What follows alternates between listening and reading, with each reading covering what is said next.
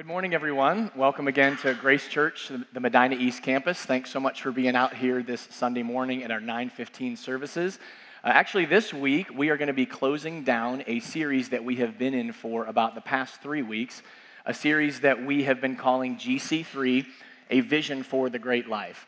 And so this series really began, and it will end with a simple but a very profound question. And the question is this: what is exactly the great life?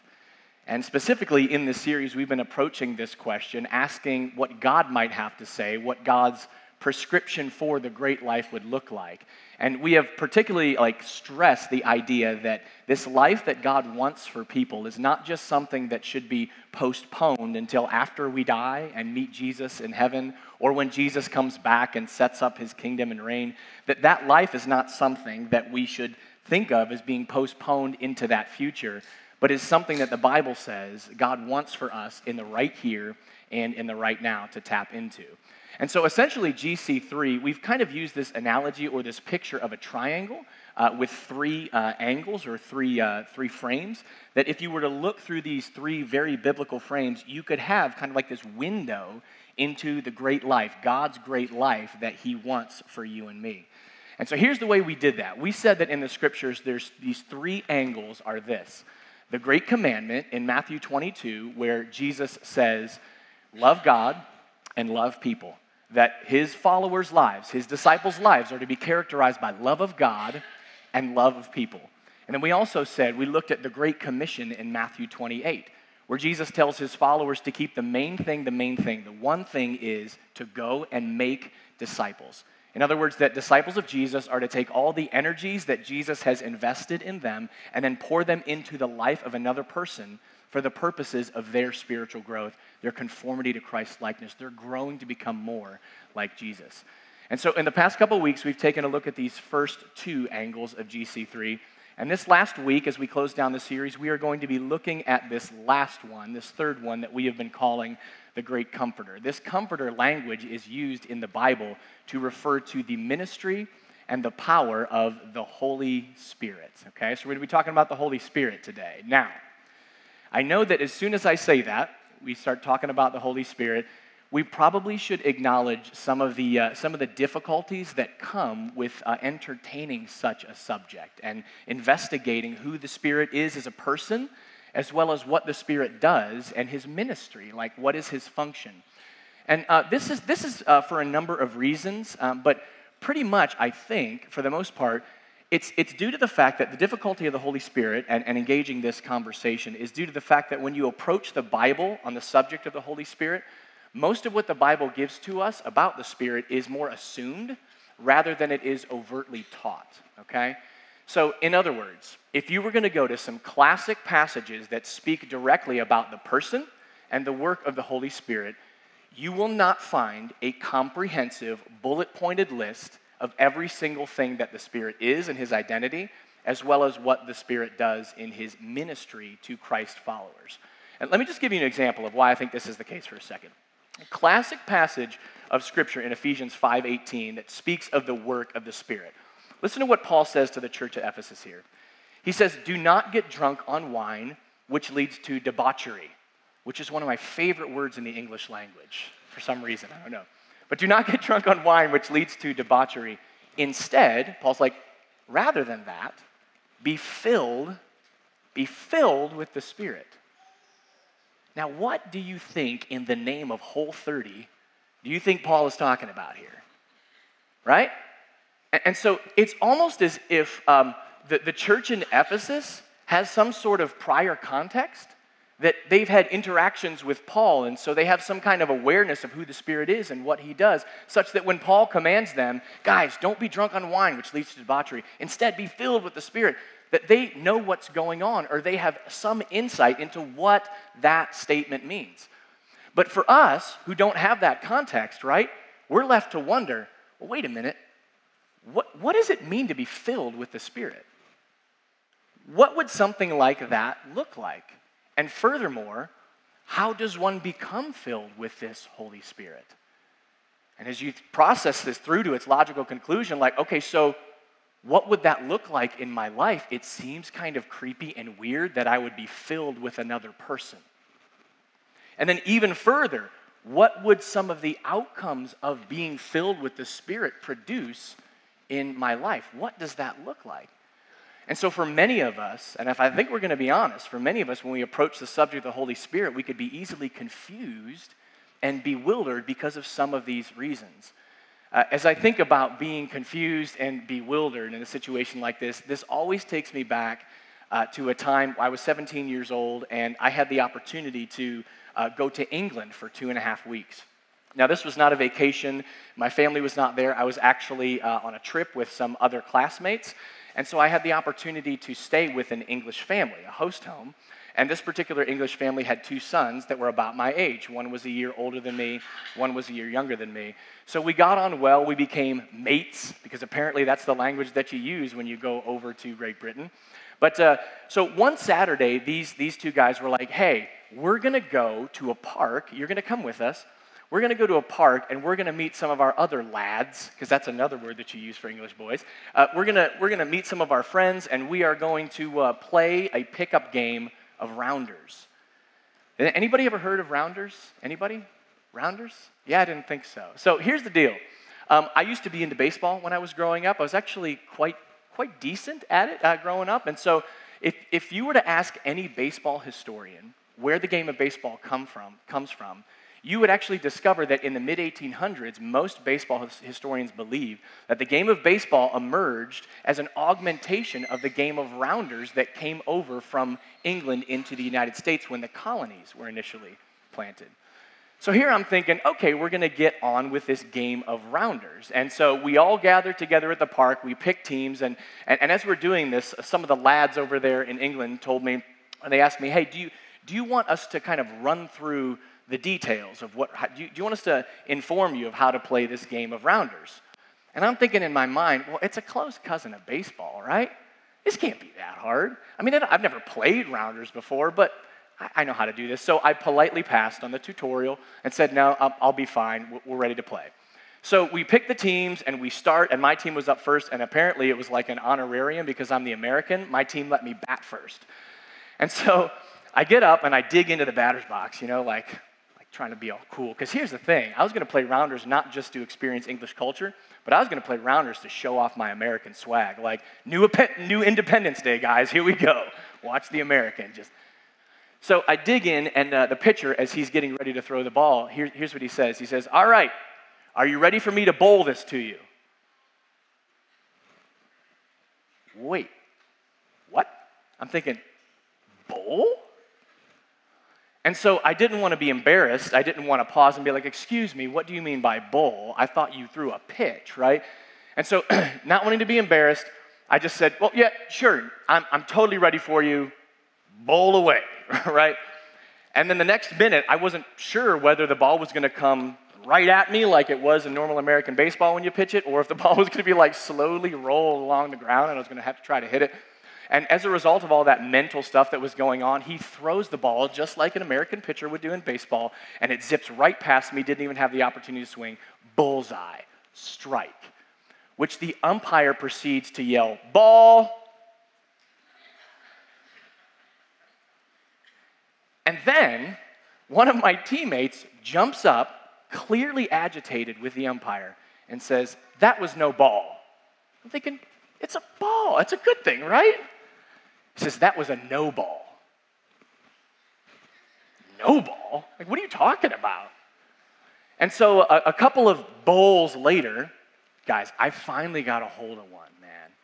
I sent this thing screaming into right center field. It was a beauty. And as I'm running around the bases, I'm running around first pole. That's right, later I come to find out they're not bases. They're called poles. Like, things on the ground are called poles, apparently. So I'm rounding first pole, and I slide into second pole with a double, and I'm wiping myself off. I'm super proud of myself, and so is my team, right? They are cheering for me like nobody's business, and they're just yelling, yeah, good job, Seth. Way to get that half rounder. And then on this dilapidated scoreboard that was at the park, 1/2 of a rounder appeared on the scoreboard. I'm like, okay. And then one of my teammates screamed at me. He goes, hey, on the next play, make sure not to get caught between third and fourth pole when the pitcher bowls the ball into the back area. And that's when it hit me. I have no idea how to play rounders. Not at all. But here's the thing. Was I going to let on that I didn't know how to play rounders? Absolutely not. I was going to play this thing real cool. And here's what I was going to do. I was going to try to get by in this game by simply observing what other people did, adopting that, and hoping that I could make it to the end without completely making a fool out of myself. And the reason why I think about that in the context of our conversation on the Holy Spirit is a lot of times we can approach our same bewilderment on the person and the work of the Holy Spirit in a very similar way. You see, for many of us, we feel like with the Holy Spirit that we're like baseball players that are trying to play rounders with the Bible. All the while, sometimes completely confused and bewildered about what's really going on, but we don't want to let on. And here's the deal. What we'll typically do, I know I've done this in the past, is when we are unaware of what's happening, in order to fill in the gaps, because we can't time work back to the time of the Apostle Paul, in order to fill in the gaps, we'll just look around and observe what other people do who claim to be doing it in the power of the Holy Spirit in really churchy settings. And usually I have found, in my experience, which is limited, you may have more, but in my experience, these feelings and these observations of everyone else and what they're doing in the name of the Holy Spirit usually take two distinct forms. The first form is what I would call this, spirit-omania. This is a form that the work of the Spirit is alleged to take in many churches. So this would be like for those of you who have ever walked into a church and you have been immediately greeted by people waving banners and flags. Everyone has a tambourine, and they're all using it, and they're all offbeat. I'm a musician, I can tell. They're all offbeat. The music lasts for like 3.5 hours. People are speaking in other languages. And most of the time, the people on stage, they have their eyes closed, and their faces are like twisting and contorting as though they're hearing some kind of inaudible voice that the rest of us can't hear that they're getting a download from. Either that or they're constipated. I mean, honestly, sometimes it's hard to tell the difference, right? But here's what's happening. Usually in these settings, the Spirit's work is attributed to anything that is weird or anything that's bizarre, anything out of the ordinary or strange. And also anything that's spontaneous, right? So the only normal in an environment like that seems to be the stuff that's abnormal. And so what typically happens is that if you see something in a church, if it's sudden and if it's strange, it must be the work of the Holy Spirit, right? Now, listen to me. There is no way that I'm saying that an expression like that is evil, wrong, heretical, or bad. That is not my point. You see, because there are plenty of cases on the opposite end of the spectrum, what I call spiritophobia. This is if you've ever walked into a church and you just get this impression that there is this nervous, sweat-filled caution about anything that might seem to be outside the boundaries of what we have set for ourselves in our time of worship together. So, like a nervous caution, like when the music plays, you stand there with your hymnal and you sing. If your children start to sway their hips even ever so slightly to the left or right, they are excommunicated from the church, right? And so we have this idea like that there's this nervous caution like don't let the Spirit out of his cage.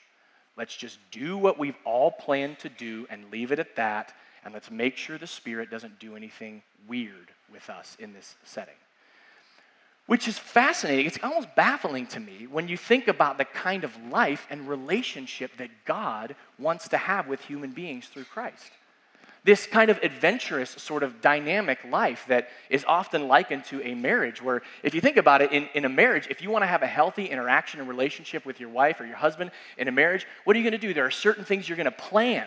There are certain things you're going to schedule, certain roles that you're going to play that's healthy, but there's also those moments and those times where spontaneity is not only acceptable or approved, it's encouraged to keep the vibrancy of that relationship. So how in the world is the Spiritophobia Church communicating this adventurous life, this great life that God is calling us, or that God is calling us into? And so as we think about these various expressions, I think that word dynamic is kind of important when we think about the role of the Holy Spirit, and here's why. So in the Bible, there is this word. It is a Greek word, but I think you'll recognize it really fast. It's this word dunamis, okay? And in the Bible, it's translated in our English translations as this word power. And it is frequently used in conjunction with the work of the Holy Spirit.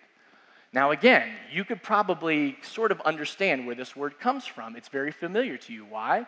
Well, it's because it's where we get our English word dynamic. This sort of vibrant, exciting, adventurous kind of feeling that you get in the life that God wants for us.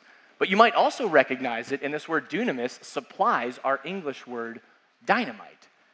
Now, this word dynamite has often been used as an analogy to describe the work of the Holy Spirit.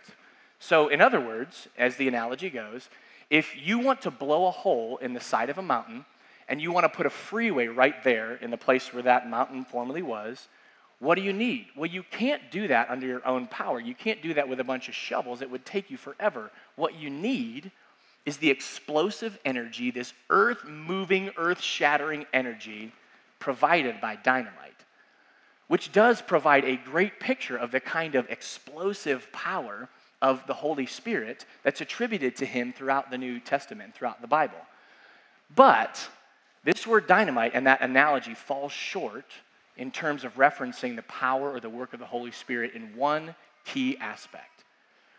You see, whereas dynamite usually is used to deplete and to destroy, to decimate, when the dunamis power of God, the dunamis power of the Holy Spirit is referenced in the Scriptures, it doesn't have anything to do with destruction or decimation. It more often than not has to do with bringing life and vitality and wholeness into situations and environments that were formerly characterized by brokenness and despair. All right, so now that we've unearthed some of the, I think, baggage that we might have in entering into a conversation with the Holy Spirit, here's what I want to do. I want to lay all my cards out on the table for you this morning. I want to let you know that the rest of our time today, I would love to see us capture that the Bible looks at the role of the Holy Spirit through the context of this word called empowerment. That the Holy Spirit is given to Christ followers and people who follow Jesus for the purposes of empowerment. For the purposes of enabling them to do things that they could otherwise not do on their own. Okay? And usually we find in the Scriptures, generally speaking, that this empowerment in Christ followers takes two forms. And the first form is what I would call power to work in you. That the Holy Spirit is given to followers of Jesus as power to work something in you. And then secondly, that the Holy Spirit is given to followers of Jesus for power to work something through you. And so here's what we're going to do. For the rest of the time that we have this morning, we are going to take these one after the other. And we're actually going to do so in two different passages. I know, challenging, right? But I know we can do this. So Galatians 5:19 through 24 is where we're going to start. And by the way, if you brought your Bibles, now's a good time to get them out. And if you don't have a Bible, there are some under the seats in front of you. And if you want to thumb to Galatians 5:19 through 24, it'll be on page 813 in those Bibles under the seats in front of you. And then once you find your way there, I would love for you to also find your way to Acts 1:6 through 8, and just put your pinky or your thumb in there, because we're going to save that for later. And again, in those black Bibles under the seats in front of you, that will be on page 758 in those Bibles. So Galatians 5:19 through 24, we're going to talk about how the Holy Spirit is power to work in you. And in Acts 1:6 through 8, we're going to talk about how the Holy Spirit is power to work through you. All right? You guys ready? Ready? Audience participation is accepted. All right, so Galatians 5:19 through 24. This is what Paul says. He says, the acts of the flesh are obvious. Sexual immorality, impurity and debauchery. There's that word again, right? Love it. Idolatry and witchcraft. Hatred, discord, jealousy, fits of rage. This list just keeps getting better, doesn't it? Selfish ambition, dissensions, factions and envy, drunkenness, orgies, and the like. I warn you, as I did before, that those who live like this will not inherit the kingdom of God. But the fruit of the Spirit is love, joy, peace, forbearance, kindness, goodness, faithfulness, gentleness, and self-control.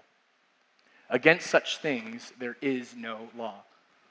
Those who belong to Christ Jesus have crucified the flesh with its passions and with its desires. Okay, so the first part of this passage, the first 3 verses in particular, gives us a list of things that human beings struggle with that contribute to our own brokenness or produce brokenness and decay and death. And so in other words, we could probably safely say that the stuff of the first 3 verses in this passage are not characteristics that God wants for us as he's offering us the kind of great life that we can have access to in the here and in the now.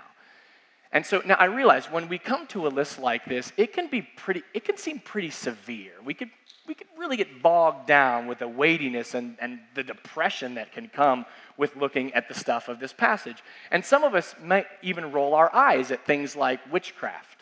Like I love that in other translations, they translate it as sorcery.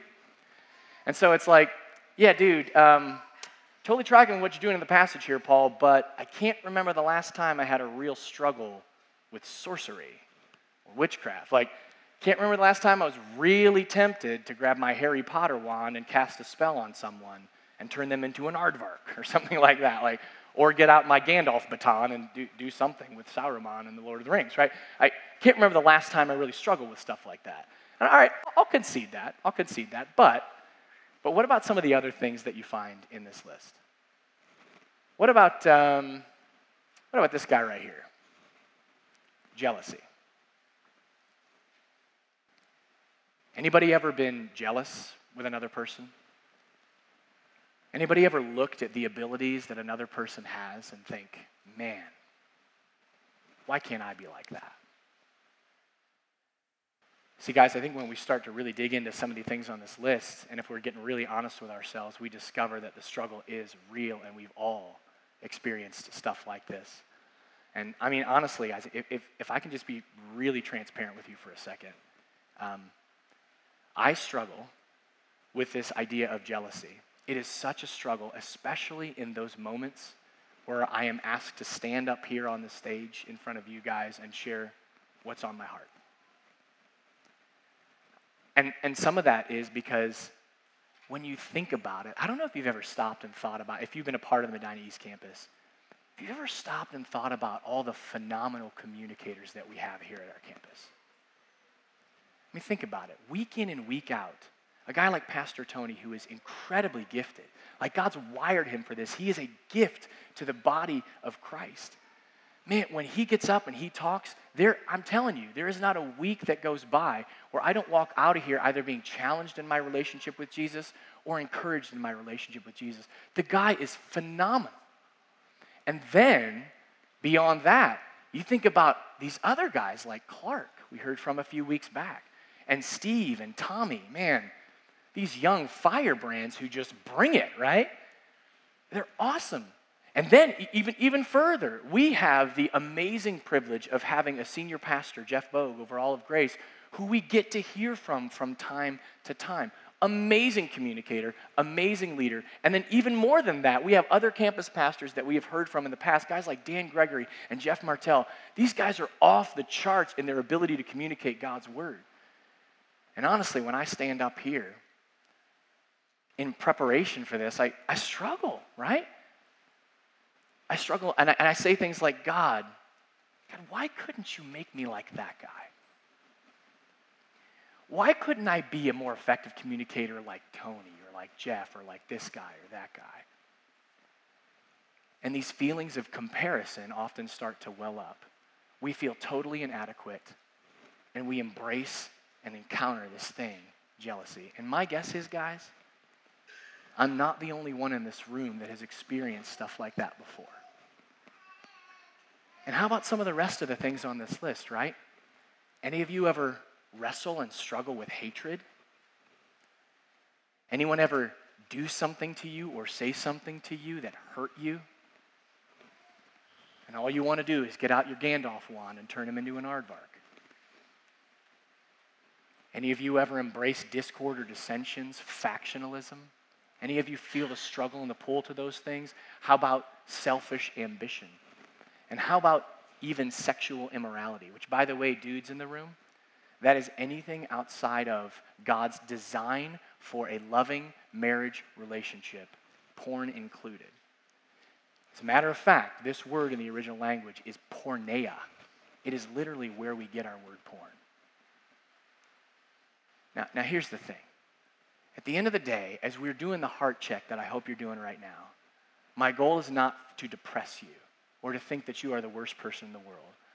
Because I think, guys, honestly, when we really dig down deep in the depths of our soul, I don't think we really want to be an idolater.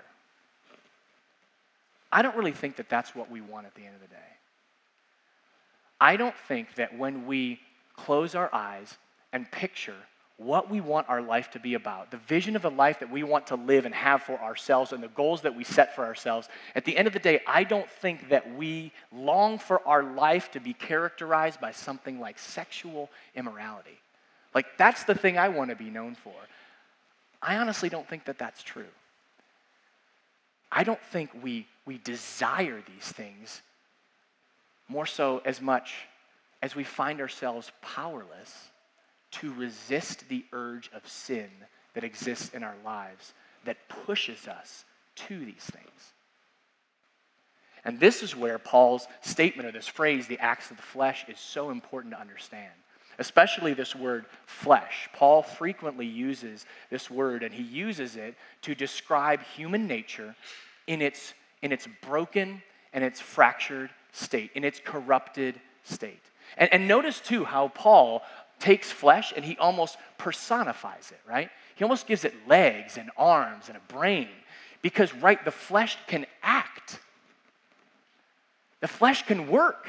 It can do things in us. It has a power over us such that we feel this pull, like the flesh is acting constantly in our lives to strenuously work, to persuade us, and sometimes we feel even push us into the things that will ultimately lead to our own demise and our death.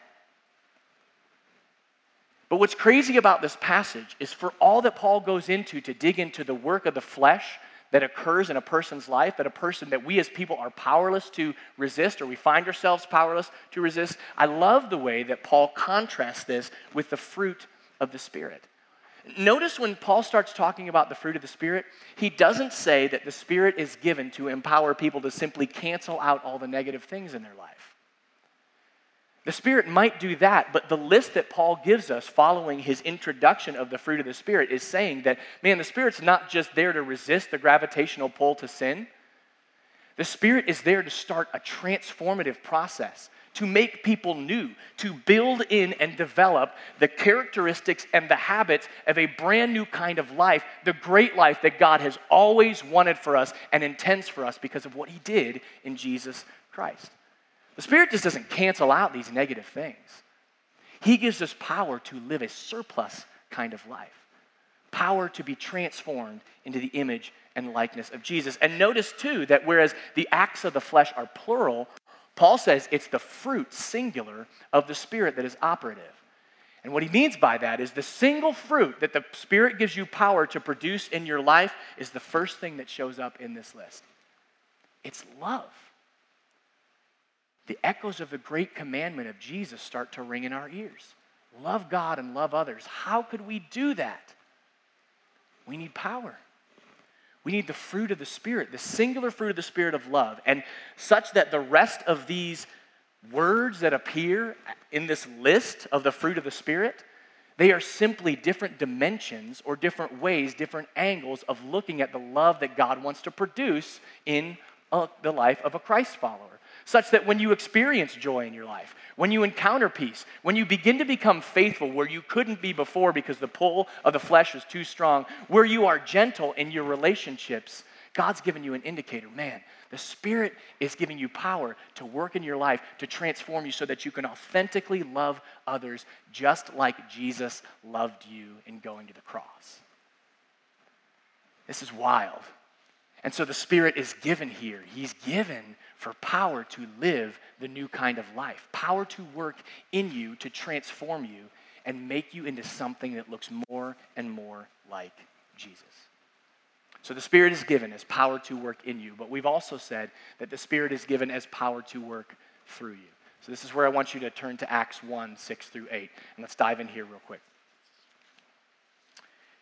So here's what Luke says as he writes in Acts. He says, "Then they gathered, they being the disciples, they gathered around him, Jesus, and asked him, 'Lord, are you at this time going to restore the kingdom to Israel?' He said to them, 'It is not for you to know the times or dates the Father has set by his own authority. But,'" just like we saw in Galatians, right? "But you will receive power when the Holy Spirit comes on you. And you will be my witnesses in Jerusalem and in all Judea and Samaria and to the ends of the earth." Okay, let's set the stage for this passage. Jesus has been risen from the dead, and it is about 40 days that have elapsed since that moment. And Jesus calls his disciples to himself because he is about to ascend into heaven. That's going to happen in verse 9. So he's about to ascend into heaven, and he is going to give sort of like the last will and testament, the last set of marching orders that he wants to give these guys before he goes away. And so notice what Jesus says here. He says, "It's not for you to know the times or the dates the Father has set by his own authority," because these guys are asking questions like this. Basically, let me interpret it for you. These guys are asking questions like, "Okay, Jesus, you're awesome. You've risen from the dead. You've done a lot of incredible things, most of which we didn't expect. Is now the moment when you're finally going to free us and liberate us from enslavement to Roman rule? Are you finally going to do the thing that we want you to do and vanquish all of Rome's armies, set up your own kingdom here on earth so that we can live free of that, from that oppression?" And so Jesus' response is awesome here. He just completely redirects their focus here. He says, "Listen, guys, don't concern yourself with that kind of stuff. The Father's got that. God's business is God's business. Let him take care of that." Because again, God's dunamis, his power, his greatness in his power, is not to deplete and to destroy. It's not to vanquish the Roman military horde. Instead, God's dunamis power is given to followers of Jesus to bring life and healing into hopeless situations. And so what he's going to give them power to do is not vanquish that army, but to what? Be carriers of the life of God and the life that is offered through Christ in their city, in their region, in their states or countries, and truly across the world, globally. They are going to be, he says, his witnesses, Jesus' witnesses in these locales. Now, witnesses is an important term here, okay? And think of a courtroom when you think of the idea or the word witness. You see, in a courtroom, a witness is not the defendant. They are not the prosecutor. They're not the judge. They're not the jury. What is a witness asked to do in a courtroom? Well, they are simply asked to take the stand and to testify. They are testifying of the event that they saw in all truth and honesty.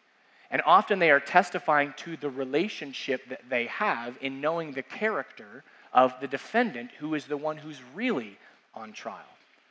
So in other words, Jesus is like, "Guys, you're going to be my courtroom witnesses to the world." Who's on the defendant's stand? Well, Jesus himself. But you guys are going to be the ones who go into these dark places of the world and testify of your relationship your relationship with me. You're going to testify about me. You're also going to testify to the amazing work that relationship is producing in your life, this transformative work. In other words, Jesus is saying, you guys are going to corroborate the claims of the gospel by appealing to your relationship with me. But notice, guys, what has to come first? What has to come first is the power of the Holy Spirit given to these guys so they can boldly and confidently proclaim that message about life and salvation in Jesus. When I think about this idea of witnesses, I'm reminded of a time about a year, just a little over a year ago, where my family and I were invited to a child's birthday party. So we're friends with the family, and our kids are friends with the birthday girl. And so it was on a Sunday afternoon after weekend services. And if I could just be honest again, like, once we do weekend services on a weekend, I am like toast. I'm zapped. The energy level's not really high. And usually I take all of Sunday afternoon to watch football if it's on, or just sleep for like 8 hours. So being on a Sunday afternoon, I was really hesitant to go. I didn't want to go. I had no desire to go to a child's birthday party. But I thought, okay, wait a minute. I don't know anybody else but the family here. So here's what I'm going to do. I'm going to hunker down. I'm only going to interact with my own family and maybe the birthday girl to say happy birthday and her parents. But I'm going to hunker down. I'm going to sit at my table. I'm not going to talk to anybody. I'm going to be incognito pastor. I'm going to sit there and drink my Capri Sun, because that's what you have at children's birthday parties.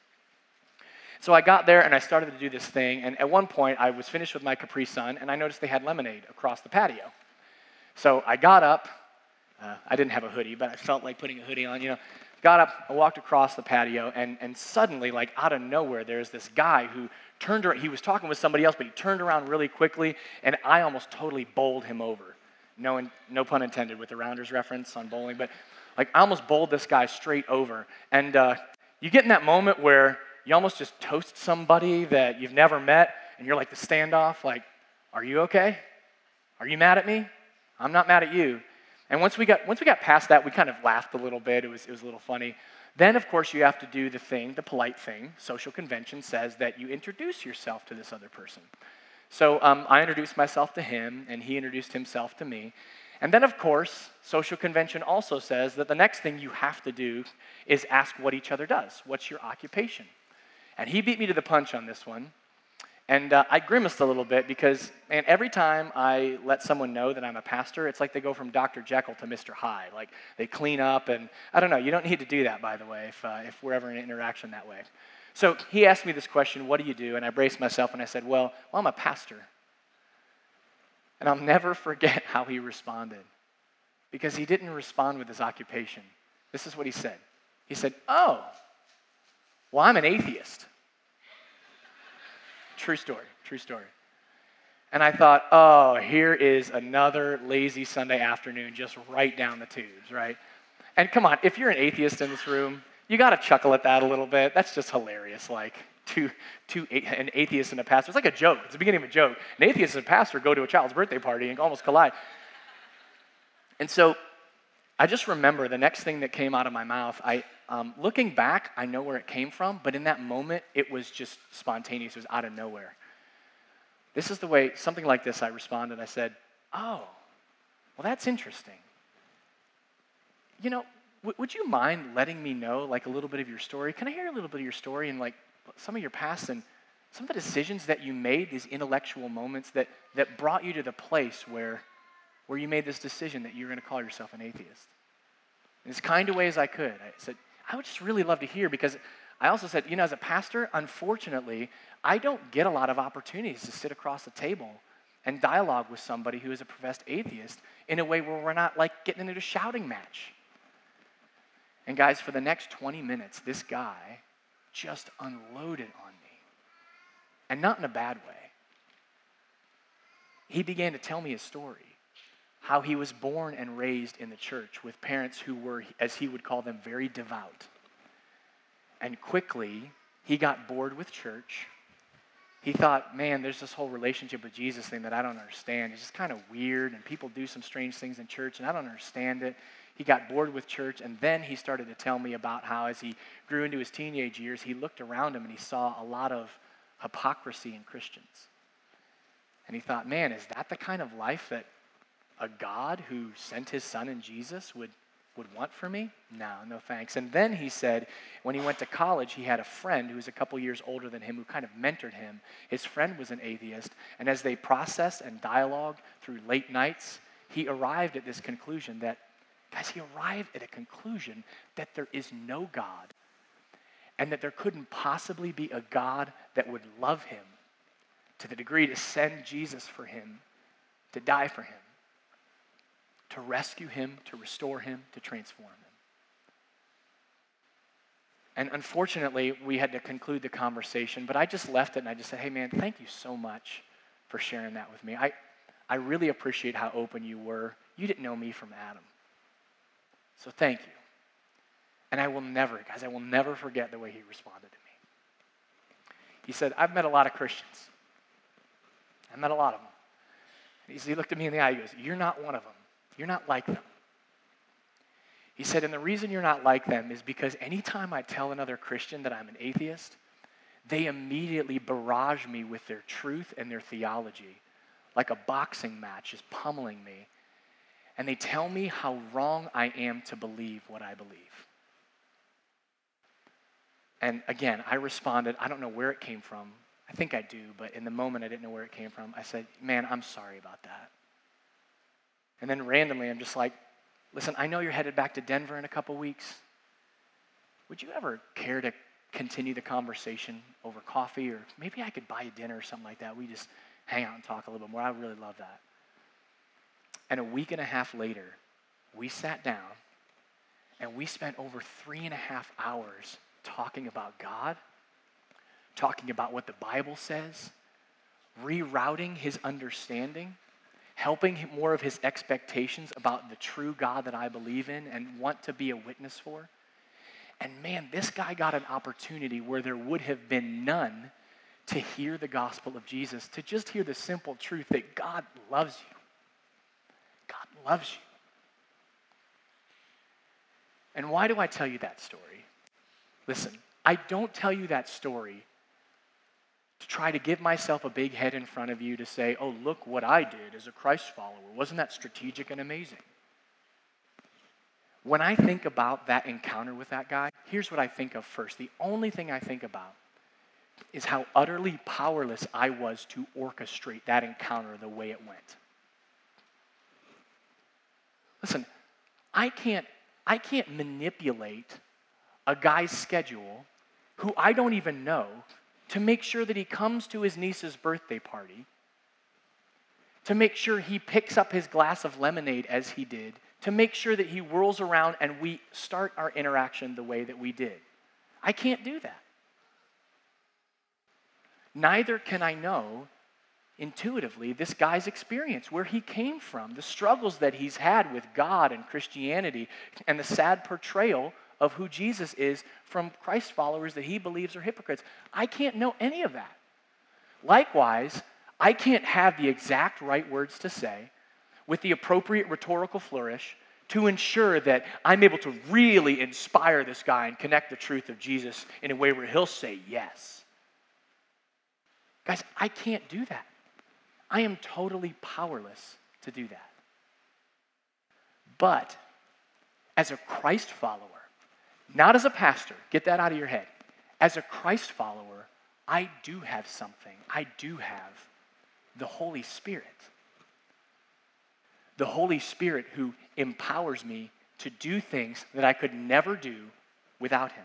I have access to this power. And listen to me, if you call yourself a follower of Jesus, lock into this. If you miss everything else I say today, don't miss this. Listen, if you are a follower of Jesus, if you could lock in to the reality that God simply wants you to be his witness, that God simply wants you to be available to be used by him with the power that he gives you, the willingness to say, God, wherever I'm at, I'm willing to see things through your eyes. If we could lock into that, if we could lock into the reality that we might be the only Jesus that someone will ever come in contact with, if we could lock into that, guys, we would tell stories that would rival the book of Acts. We would. And not rival the book of Acts necessarily in terms of the crazy, weird way or the character or the shape, although we shouldn't rule that out as a possibility. It is the Holy Spirit. But rival the stories of the book of Acts in the great wave of people that would come to know the love of Christ in their life simply because they encountered a follower who was willing to be available to be used by him to witness and just say, I know what Jesus has done in my life, and to share their own life and share their own transformation, the transformation that Jesus gives only because they have, or as a Christ follower, you have the power of the Holy Spirit living inside of you. That's the Galatians 5 stuff. And if we're able to pair Galatians 5 with Acts 1, guys, we have a solid foundation and understanding of who the Spirit is and what he wants to do in the lives of Christ followers. I love the way that Dr. David Peterson, who is a scholar in the book of Acts, I love the way he words this in his commentary. He says that the book of Acts shows us how the apostles inform and enable others to be a part of a Jesus-centered community and to share in the task of bringing others to Christ. In the final analysis, Luke, who writes the book of Acts, indicates that effective Christian witness involves both a sharing of the apostolic testimony. Let me interpret that for you. All the apostolic testimony is sharing the truth about who Jesus is and what he has come to do, and how he has worked in your life to produce transformation. Again, a transformation that only the power of the Spirit can produce. The apostolic testimony is the gospel. It is a sharing of the truth that we are more messed up than we even think we are, that we are radically sinful, but a good God who loved us to the end, who is radically loving, has sent his Son to take the weight of our sin and our brokenness on his shoulders that we might go free and that we might learn how to love radically. We're more messed up than we think we are, but we are more accepted and loved than we ever could possibly imagine. So Luke indicates that effective Christian witness involves both that, a sharing of the apostolic testimony, a communication of the gospel to Jesus, and, he says, a demonstration of spiritual and moral transformation arising from personal commitment to the risen Lord. Guys, the story that you need to share is the story of Jesus. But the way you communicate that story is sharing just how that story of Jesus has worked in your own story to do things in you and through you and to build in you qualities that you never thought were possible and that were impossible apart from the power that you've been given as a Christ follower in the Holy Spirit. I'm going to ask the band to come up now, and we're going to close things out here. But I want to reroute us a little bit to just those two areas again, that the Holy Spirit is power to work in you and power to work through you. Listen, for some of you here today, your focus is on that Galatians 5 piece. For some of you, you need to know and you need to experience that, man, Jesus has given you power to work in your life, this transformation, to make your life something radically different from where it is today. And for some of you, it could be that you've never made a commitment to follow Jesus, and you know where your life is headed, you know where it's going. And I want to tell you that, Jesus extends the invitation, his loving invitation to you, to give you the power to be able to have your life transformed into something that looks like his. And buying into Jesus by faith, trusting him and saying, yeah, Jesus, I want to follow you, and I want access to this power that you have. That's all it takes. And for those of you who have committed to follow Jesus, but you see all the stuff of the first 3 verses of Galatians 5:19 through 24 constantly showing up in your life, and you feel powerless to resist the struggle in those things, for some of you, you just need to know afresh that God has indeed given you power, not just to cancel that stuff out, but to give you a new, brand new kind and way of living. Some of you need to know today that Jesus has given you power to work in you, transformation that you couldn't work apart from the Holy Spirit. Others of you need to know that you have been given, as a Christ follower, the power to be a witness for Jesus, to boldly and confidently and with clarity stand in front of people who are lost and hurting and who need to hear that love and be able to connect the story of Jesus with them. Many of you have fears in doing that. Guess what? So did the early church. So did the apostles. The book of Acts is chock full of stories of goofed up, messed up, timid, cowardly men and women who, when the Holy Spirit got a hold of them, were bold, confident, and clear. That's available to you as a Christ follower. Some of you need to know that that's what God has given you the power to engage today. And so here's what I want to do. Regardless of whether you're in both those camps or maybe one or the other, what I can't do is tell you what your next step is.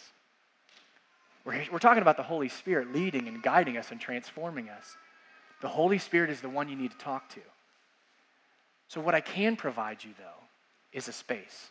And that's exactly what I want you to think of this time that we sing and as we worship together. I just want you to treat it as a space.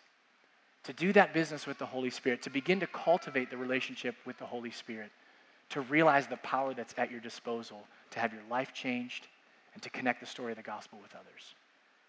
And so here's what we're going to do. I'm just going to toss 2 questions up here on the board. And they're this. Maybe you want to ask these questions as we're singing and as the band plays. One, God, what is keeping me from experiencing the Spirit's power to transform my life? Ask him. He'll tell you. God, what is keeping me from experiencing the Spirit's power to transform my life? And secondly, God, what fears prevent me from knowing the power of the Spirit to make me a witness? You see, when we conclude here, we get these three elements of the GC3. We know that God wants to make us new so that we can love him and others. We know that he wants us to pour into other people by sharing the gospel and pour into them for the purposes of them becoming more like Jesus. But these two legs, man, they don't stand a chance. We cannot do that under our own power unless we have the power that Jesus gives us in the Holy Spirit. Let's pray. Father, we thank you so much for the offer of liberation and freedom in your Son, Jesus Christ, and his sacrifice and his resurrection. Jesus, we're thankful that you were faithful, not only to die on that cross, but you were faithful to be obedient to the Father, to give us an example of what this amazing, great life that the Father wants for us looks like. And Jesus, we are amazingly thankful that when you left and you ascended into heaven, that you didn't leave us as orphans. You didn't leave us alone. You didn't leave us powerless to try to do this thing, to figure out the great commandment and the great commission on our own. Jesus, you sent your Spirit. Jesus, we thank you that you've given us the power to do what we cannot do. So God, for every person in this room, my prayer is for every one of us, that we would do the appropriate work that we need to do, that we would maybe just for the first time interact with your Spirit in such a way where we just yield to you in what you're doing and just ask questions. God, what do you want to do in my life? What obstacles do I need to overcome? God, I pray, Lord, that we can find this deep sense, this deep and abiding sense of worship when we ask you questions like that. Because God, we're just looking for our wills to be conformed to yours, to want what you want, not only in our lives, but to want what you want for the lives of other people who are hurting and broken in our world. Jesus, wherever we're at, and by your Spirit, speak to us. Let us know what our next step is. And help us to be emboldened by that same Spirit to take the next step as we walk away from this place today. In Jesus' name, amen.